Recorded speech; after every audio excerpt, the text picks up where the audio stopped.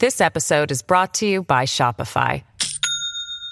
Do you have a point of sale system you can trust, or is it a real POS?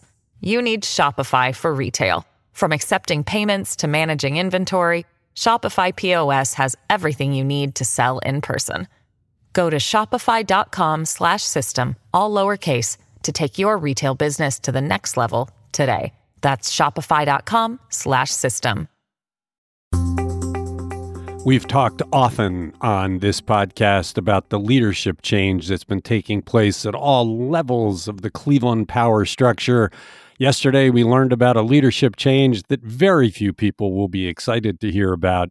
It's kind of a sad day for Cleveland, and it'll be the first story we talk about on Today in Ohio, the news podcast discussion from Cleveland.com and the Plain Dealer. I'm Chris Quinn. I'm here with Laura Johnston, Layla Tassi, and Lisa Garvin, and I think this first story is going to get us all talking. Eric Gordon has led the Cleveland schools through turmoil and transformation, seeing the district take steps year after year to become better. Layla, why is he leaving at the end of this school year? Well, Gordon will be making himself available to the media today, so hopefully we'll find out more about his motivation. But yesterday he said in a news release that the timing seemed right for a transition to a new school leader. He's been with the district for 11 years, which is longer than a lot of superintendents stick around. He's presided over major transformational initiatives and has seen the district through some really rocky times, including those long stretches of remote learning through the pandemic. Lots of sources yesterday were expressing their sadness about his departure, from the school board chair to the union president, who said that Gordon treated teachers as partners in education rather than obstacles. And Mayor Justin Bibb said he was really shocked when Gordon came to him and announced that he planned to leave. He said that Gordon told him he wanted to spend more time with his family. Bibb was really full of praise for Gordon, and he really vehemently denied any rumors that the two of them were at odds over their philosophies on education. He called that completely false. Both of them seemed it wasn't just rumors. There were people talking about it on Twitter with no sourcing. And look, if they're lying about that, that'll come out. So I'm taking them at face value that there was no conflict between them and that was just spurious. If they're lying, they'll be held to pay later. But let's just take it at face value for now. Yeah. So, Gordon, among his greatest achievements was that he was one of the architects of the Cleveland Plan, and he pushed to get House Bill 525 signed into law in 2012 that enabled those reforms. And the goal of the Cleveland Plan was to increase the number of high-performing schools by providing school support while letting administrators retain decision-making autonomy. They created the Cleveland Transformation Alliance, and they invested in the best programs and the best teachers. And the result was a dramatically boosted graduation rate in the district. And then, of course, there was Say Yes to Education. Gordon signed the district onto that scholarship program in 2018, and it gives full scholarships to graduates for all public colleges, universities, and Pell-eligible job training programs in the state, plus some private schools. So student enrollment in post-secondary education has climbed from 44% to 49%, and it's been, reasonably successful so far in its early years. So, but let's talk a bit about, anybody that's dealt with him knows he's a true educator, right? He's a giant among education thinkers. And he followed two extremely mediocre CEOs. Cleveland went to mayoral control of the schools, whatever it was, 23, 25 years ago. The first one is now serving a prison term because she's a crook for what she did after she left. Eugene Sanders was much more of a dilettante than an educator. And Frank Jackson picked Eric Gordon almost because he didn't have much choice. If people might not remember, but Eric was interim for a long, long time. And that's how an educator became CEO. He turned out to be great. Anybody that's dealt with him knows the passion he has for the children. I mean, he mentors all sorts of individual children himself. He's been a tireless advocate for children. Every conversation we've had, Layla, and you and I have had many with him separately, you walk away happy. Two of our reporters did a long interview with him for a project we're starting on Monday. And you said last week how jealous you were that you wish you could have been there for that interview. I know, because I really love talking to him. I don't think I've ever had a conversation with him that I didn't walk away from it feeling completely inspired. Sometimes I've had conversations where he was, moved to tears by the things that we were discussing. And he feels he was called to this work, and specifically that he was called to his work in Cleveland. And to, Hannah and Cameron, who were about to launch this very special education project around CMSD, spent time talking to Gordon recently. And this is what he said about that calling. He said, I think people who come to urban education come here because they're driven to make a difference. I mentioned work, he worked in an affluent suburban school, Olentangy, local schools outside of Columbus for a period of time. And he said, great kids, great families, but they're going to be fine. Whether I was there or not, they were going to be fine. I used to tease that I could put them in the closet in cryogenic freeze in the fall and thaw them out in the spring, and they were still going to pass the state test. They were going to be fine. I am here today, and I will tell you 6,700 educators in all of our roles are here today because if not us, who? Right. That's the essence of Eric Gordon. And every time we've dealt with him, every time he's come over to talk to us, you just walk away impressed. And the fact that Frank Jackson stood behind him all those years is a big deal. When he closed the schools, he caught hell. There were a lot of supporters of the schools that thought that was a huge mistake. But Eric Gordon knows his students, and he knows a lot of them have single parents at home who had a lot of comorbidities. And if these kids brought home the virus before anybody had any protection, they can end up as homeless kids. And so he wasn't going to do that. He put their health and welfare first. When the report cards come out Thursday, the state report cards, I'm sure that Cleveland will have taken a big tumble because of that homeschooling. But Eric Gordon knows the district best. This is heartbreaking. And this project we're launching on Monday, it's going to be going on for a long time. We embedded 2 students in a classroom since last November, 2 reporters, and we will have twice weekly content laying out the challenges that Eric Gordon's team faces and how they meet it. It's great stuff. I guess it'll be his legacy because he'll be gone at the end of this school year. I know. I'm so sad about this. But yes, he gave Hannah Drown and Cameron Fields this unprecedented access to a 4th grade classroom, and now they are 5th graders to observe in a setting unlike anything we've ever had access to before.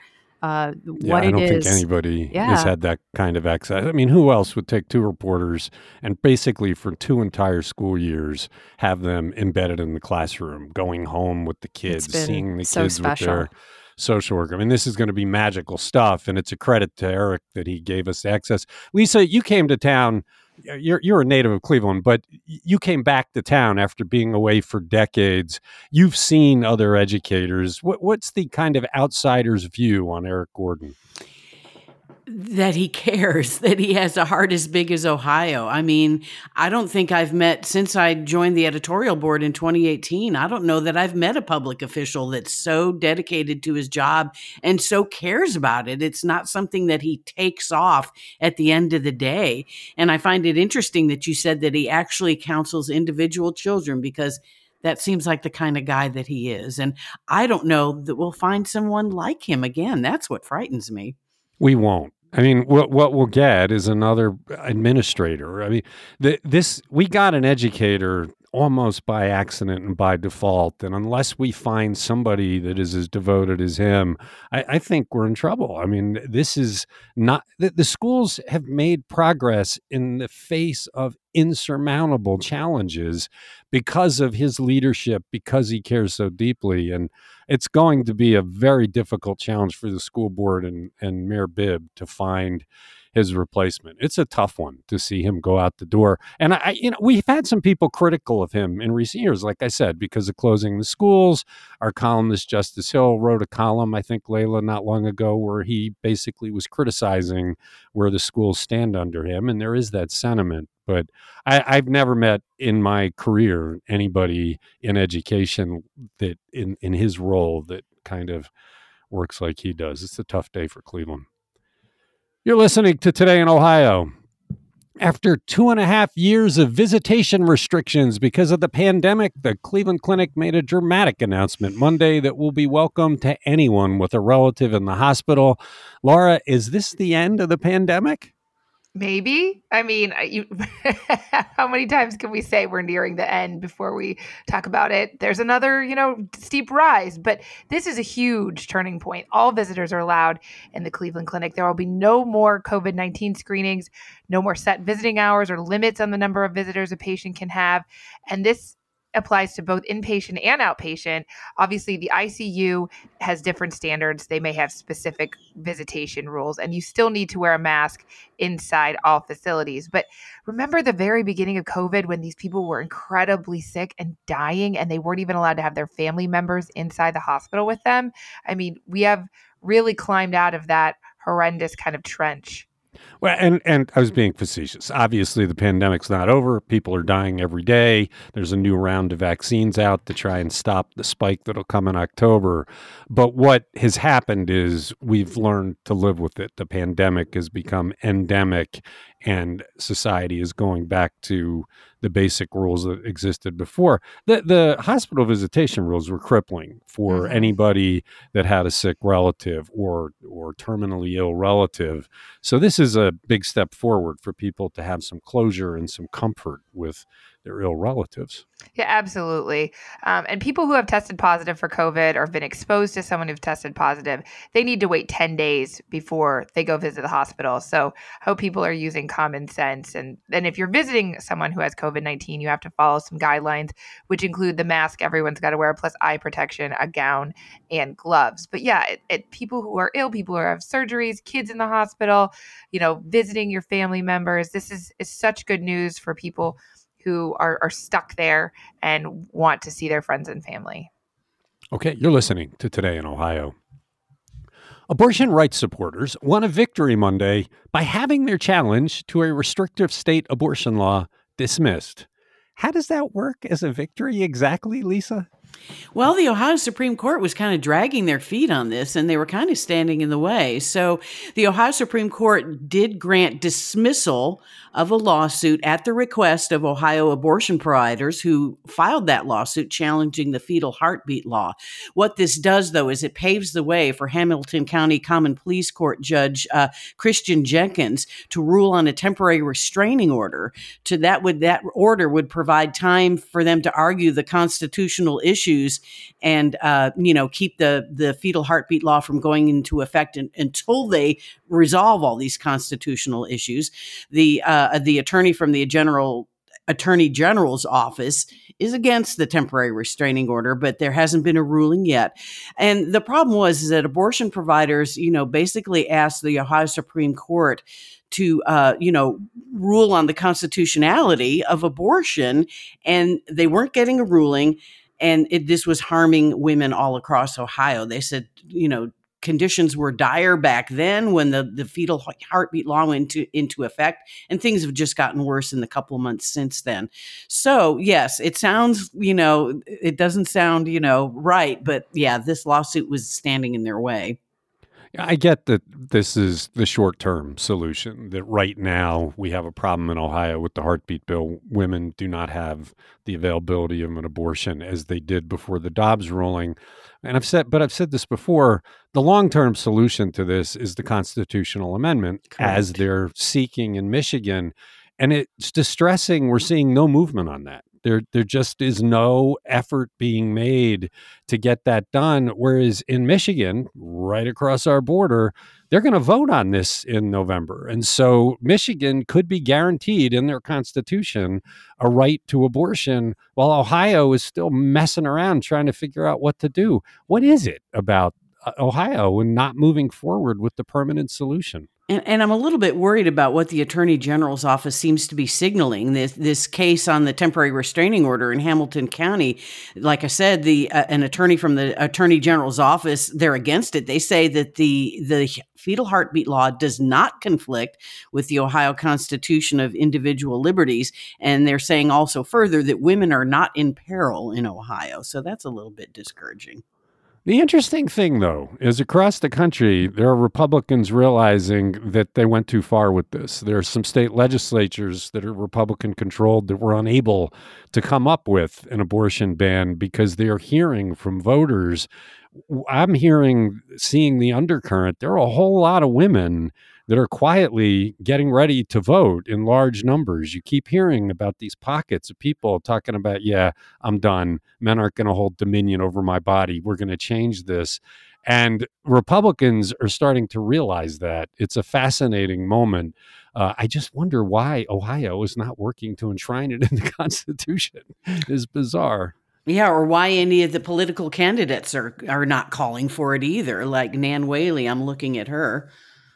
Yeah, I just don't know what's going on with Nan Whaley's campaign. It's virtually non-existent. You're listening to Today in Ohio. This episode is brought to you by Shopify. Do you have a point of sale system you can trust, or is it a real POS? You need Shopify for retail. From accepting payments to managing inventory, Shopify POS has everything you need to sell in person. Go to shopify.com/system, all lowercase, to take your retail business to the next level today. That's shopify.com/system. Did Cuyahoga County get some recognition? And by recognition, we mean cash, for its work to reduce the jail population by treating the mental health and addiction issues of arrestees. Layla? Yeah, Cuyahoga County accepted 2 grants from the U.S. Department of Justice worth about $500,000 apiece. And one will be used to support the Diversion Center, which seeks to provide mental health and addiction treatments to suspects who would otherwise end up in jail. And the other grant is for the county's central booking model, which they're still trying to get off its feet. And that seeks to streamline and improve the jail booking process and all the other related court processes. These grants are intended to improve the functioning of the criminal justice system and prevent or combat juvenile delinquency and assist victims of crime. So these 2 Cuyahoga County initiatives really fit the bill there. It's unclear how the county plans on using the grant money on the Diversion Center and its programs, but the records submitted at the Board of Control yesterday do show that the central booking facility grant will be used to buy technology and equipment, including about 60 laptops, 30 workstations, and some other office furnishings. So, yeah, they're getting some cash for their big doings. Well, what's sad is they did the right thing. They set up the diversion center. It's supposed to reduce the jail population. It's supposed to help people. And from what we understand, it's virtually empty because police have not figured out they should take people there. And the jail staff has not started to unilaterally send people over for services. And it's part of this stagnancy we have with the jail reform and bail reform. I know, the there judges is a sense of are not. stagnancy. You're right. Yeah, I mean, somebody needs to lead it, and maybe it'll be the next county executive. But we've reached a point where it could be a dramatic step. Fill that diversion center up, help people overcome their issues, reduce the jail population, reduce the dangers over there. I mean, everything's in place and nothing's happening. But they got some money to try and move it along, so hopefully they will. Well, and also the central booking facility, when Caitlin Durbin checked in with them in July, they had, basically they had a soft opening for the facility, and inmates had been passing through there, but they were being booked using the traditional booking process rather than the expedited one. And they told Caitlin that they expected to be running shortly after Labor Day, so we'll be checking back in soon to find out how that's going. But it's time to get the train out of the station here. Let's go. Right. They have all this where they can make a difference. But what are they doing? They're racing to buy a toxic site to build the new jail. That's what they're racing. Purnell Jones is counting votes. They've scheduled the meetings. They plan to buy the site by the second week of October. That's their rush. Man, so many people are questioning that now. They're starting to wonder what's going on in the back room, because this doesn't make sense. And people are raising questions about, do we need to have somebody really investigate what they're talking about back there? Well, County Council returns today from their recess, and that is on their agenda to discuss. I know, but people are starting to talk about them like they need to be investigated because nothing they're doing makes sense. And when nothing makes sense, you have to look at the bad reasons they might be doing it. They shouldn't buy the polluted land. Nobody wants them to do that, and they're racing to do it. Well, meanwhile, the diversion center, which could actually help people, sits empty. It's Today in Ohio. Case Western Reserve University gets some respect in the latest U.S. News and World Reports. Laura, these are somewhat controversial. One of your alma maters plummeted because it had cheated, I think, on the numbers. But where does Case stand among Ohio schools? So Case Western Reserve is first in the state. It's 45th nationally, and Ohio State falls 4 slots behind them. My alma mater is third, and the number 1 national university is Princeton, followed by MIT and Harvard. And obviously, there are lots of these lists. This is one of the most well-known, the U.S. News and World Report. They look at 17 factors to evaluate 1,500 colleges and universities, but they have been put under scrutiny because it is just, not a popularity contest, but, you could argue what they're using to rank schools is not really what makes the best school. So they look at graduation rates, retention rates, indebtedness, which is interesting for student loans, social mobility, that indicates how well schools serve lower income students receiving Pell Grants, faculty resources, financial resources, high school performance, alumni contributions, and then they kind of break it up. So it's not like there's just one list and where everybody falls. They look at regional universities, liberal arts schools, the state schools, and so you could be number 1 in a lot of different categories. Okay, but your master's alma mater had cooked the numbers, right? And it's dropped from like 3rd to 18th. Oh, I really did not see that. But yeah, Columbia is where I got my master's, and no, I didn't know they're cheating. That's not a good thing. Yeah, they got caught cheating and admitted it, and they've submitted new things, and it was a big part of the story. But the fact that Columbia did that has raised more questions about the legitimacy of these ratings once again. And that's why there's been some controversy to it.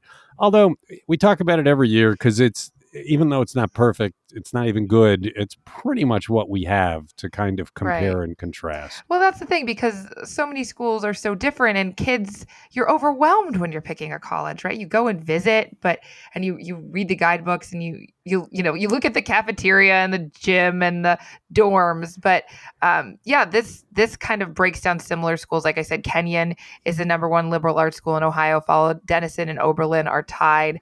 Then it looks at regional colleges. I believe, John Carroll is first with Baldwin Wallace and Otterbein. So at least if you know what you're looking for, this might help you narrow it down a little bit. Yeah, for my 2 kids, it was not anywhere near that complicated. They visited Michigan State. They were done. That's where they were going. And they were happy there, right? And everything. They loved it. It's a beautiful campus. And even though, we have many good Ohio schools, we were out-of-state students in Michigan. You're listening to Today in Ohio. The University of Akron doesn't top the U.S. News list, but Akron got some better news, you could argue. What is the big jolt that is getting from the Knight Foundation through a serious investment in the arts? Lisa. Yeah, the University of Akron is the school that could. It's amazing that the support that they draw. But the John S. and James L. Knight Foundation, which promotes excellence in journalism and the success of the communities they serve, they usually invest where they once published newspapers.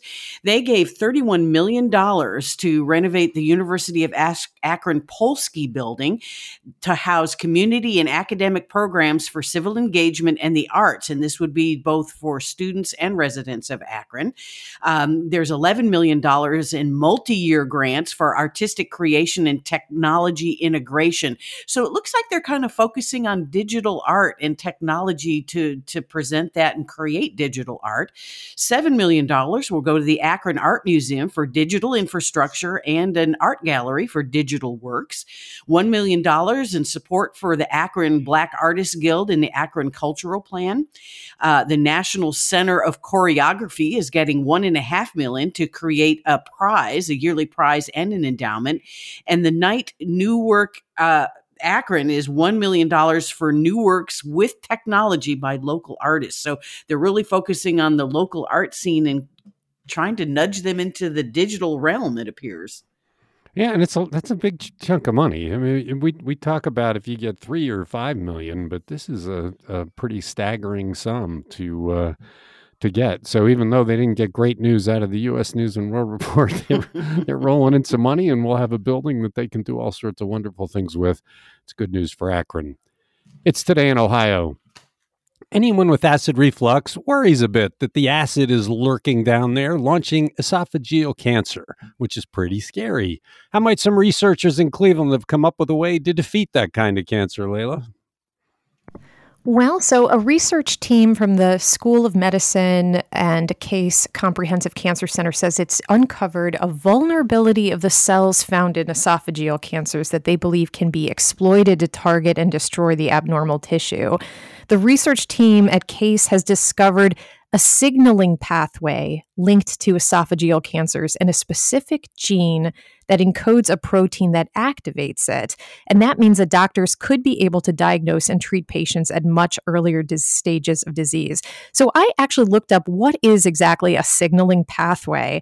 And the definition is a signaling pathway describes a series of chemical reactions in which a group of molecules in a cell work together to control a cell function, such as cell division or cell death. A cell receives signals from its environment when a molecule, like a hormone or growth factor, binds to a specific protein receptor on or in the cell. And after the first molecule in the pathway receives the signal, it activates another molecule. And the process is repeated throughout the entire signaling pathway until the last molecule is activated. And then the cell function is carried out. So, our abnormal activation of the signaling pathway could lead to disease like cancer. And so drugs are being developed to target specific molecules involved in these pathways. And that's where this team of researchers comes in. The new drug that they have found inhibits this specific pathway, and it's in clinical trials. So this is quite a breakthrough, considering that the survival rate of esophageal cancer beyond 5 years is only 20%. So very exciting news out of this research team. Yeah, and what it's a reminder of is the great minds we have working in healthcare research in Cleveland. We talk all the time about how we're a center of healthcare and we've got all these great institutions, but the reality is there's work being done here that could affect the lives of pretty much everybody on the planet. If you've ever known anybody that's had that form of cancer, it's awful. I mean, it's just it's painful, it's unpleasant, it robs people of their voice, they wither away. And like you said, the survival rate is terrible. Yes. Yeah, it's terrible. It really is. Yeah. And especially compared to other cancers that people, I think it's the story that we ran said that breast cancer specifically has a much greater outlook. You have, I think, an 80 to 90% chance of surviving past 5 years.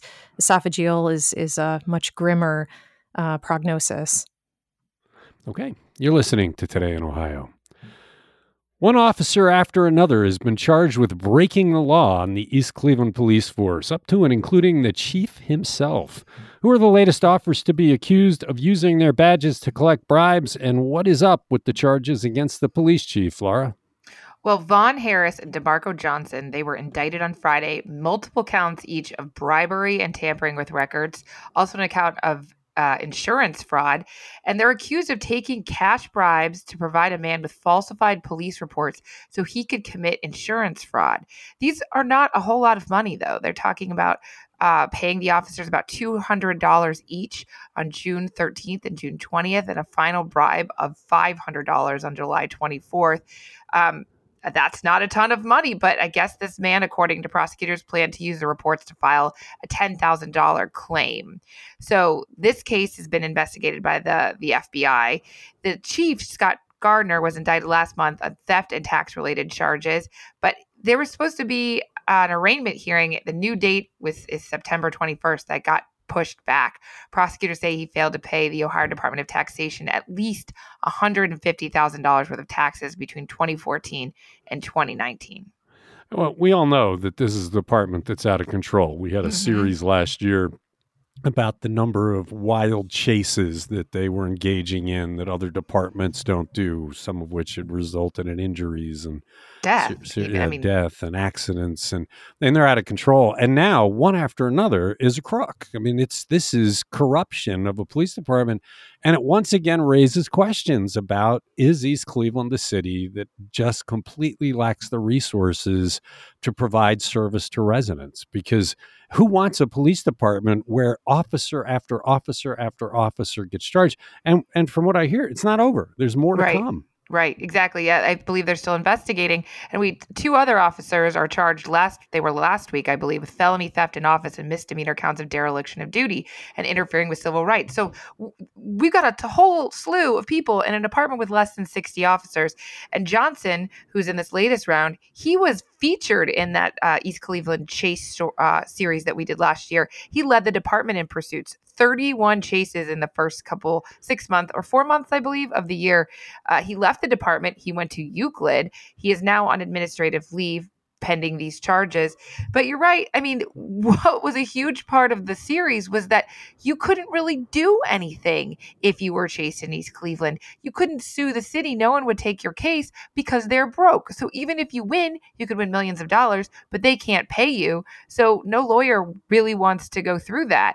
And they're not responsible for what they're doing to their citizens. Well, and you understand why people don't want to stop for them. If the police there try to pull you over, the chances are they're going to beat you up or rob you or commit some other kind of crime.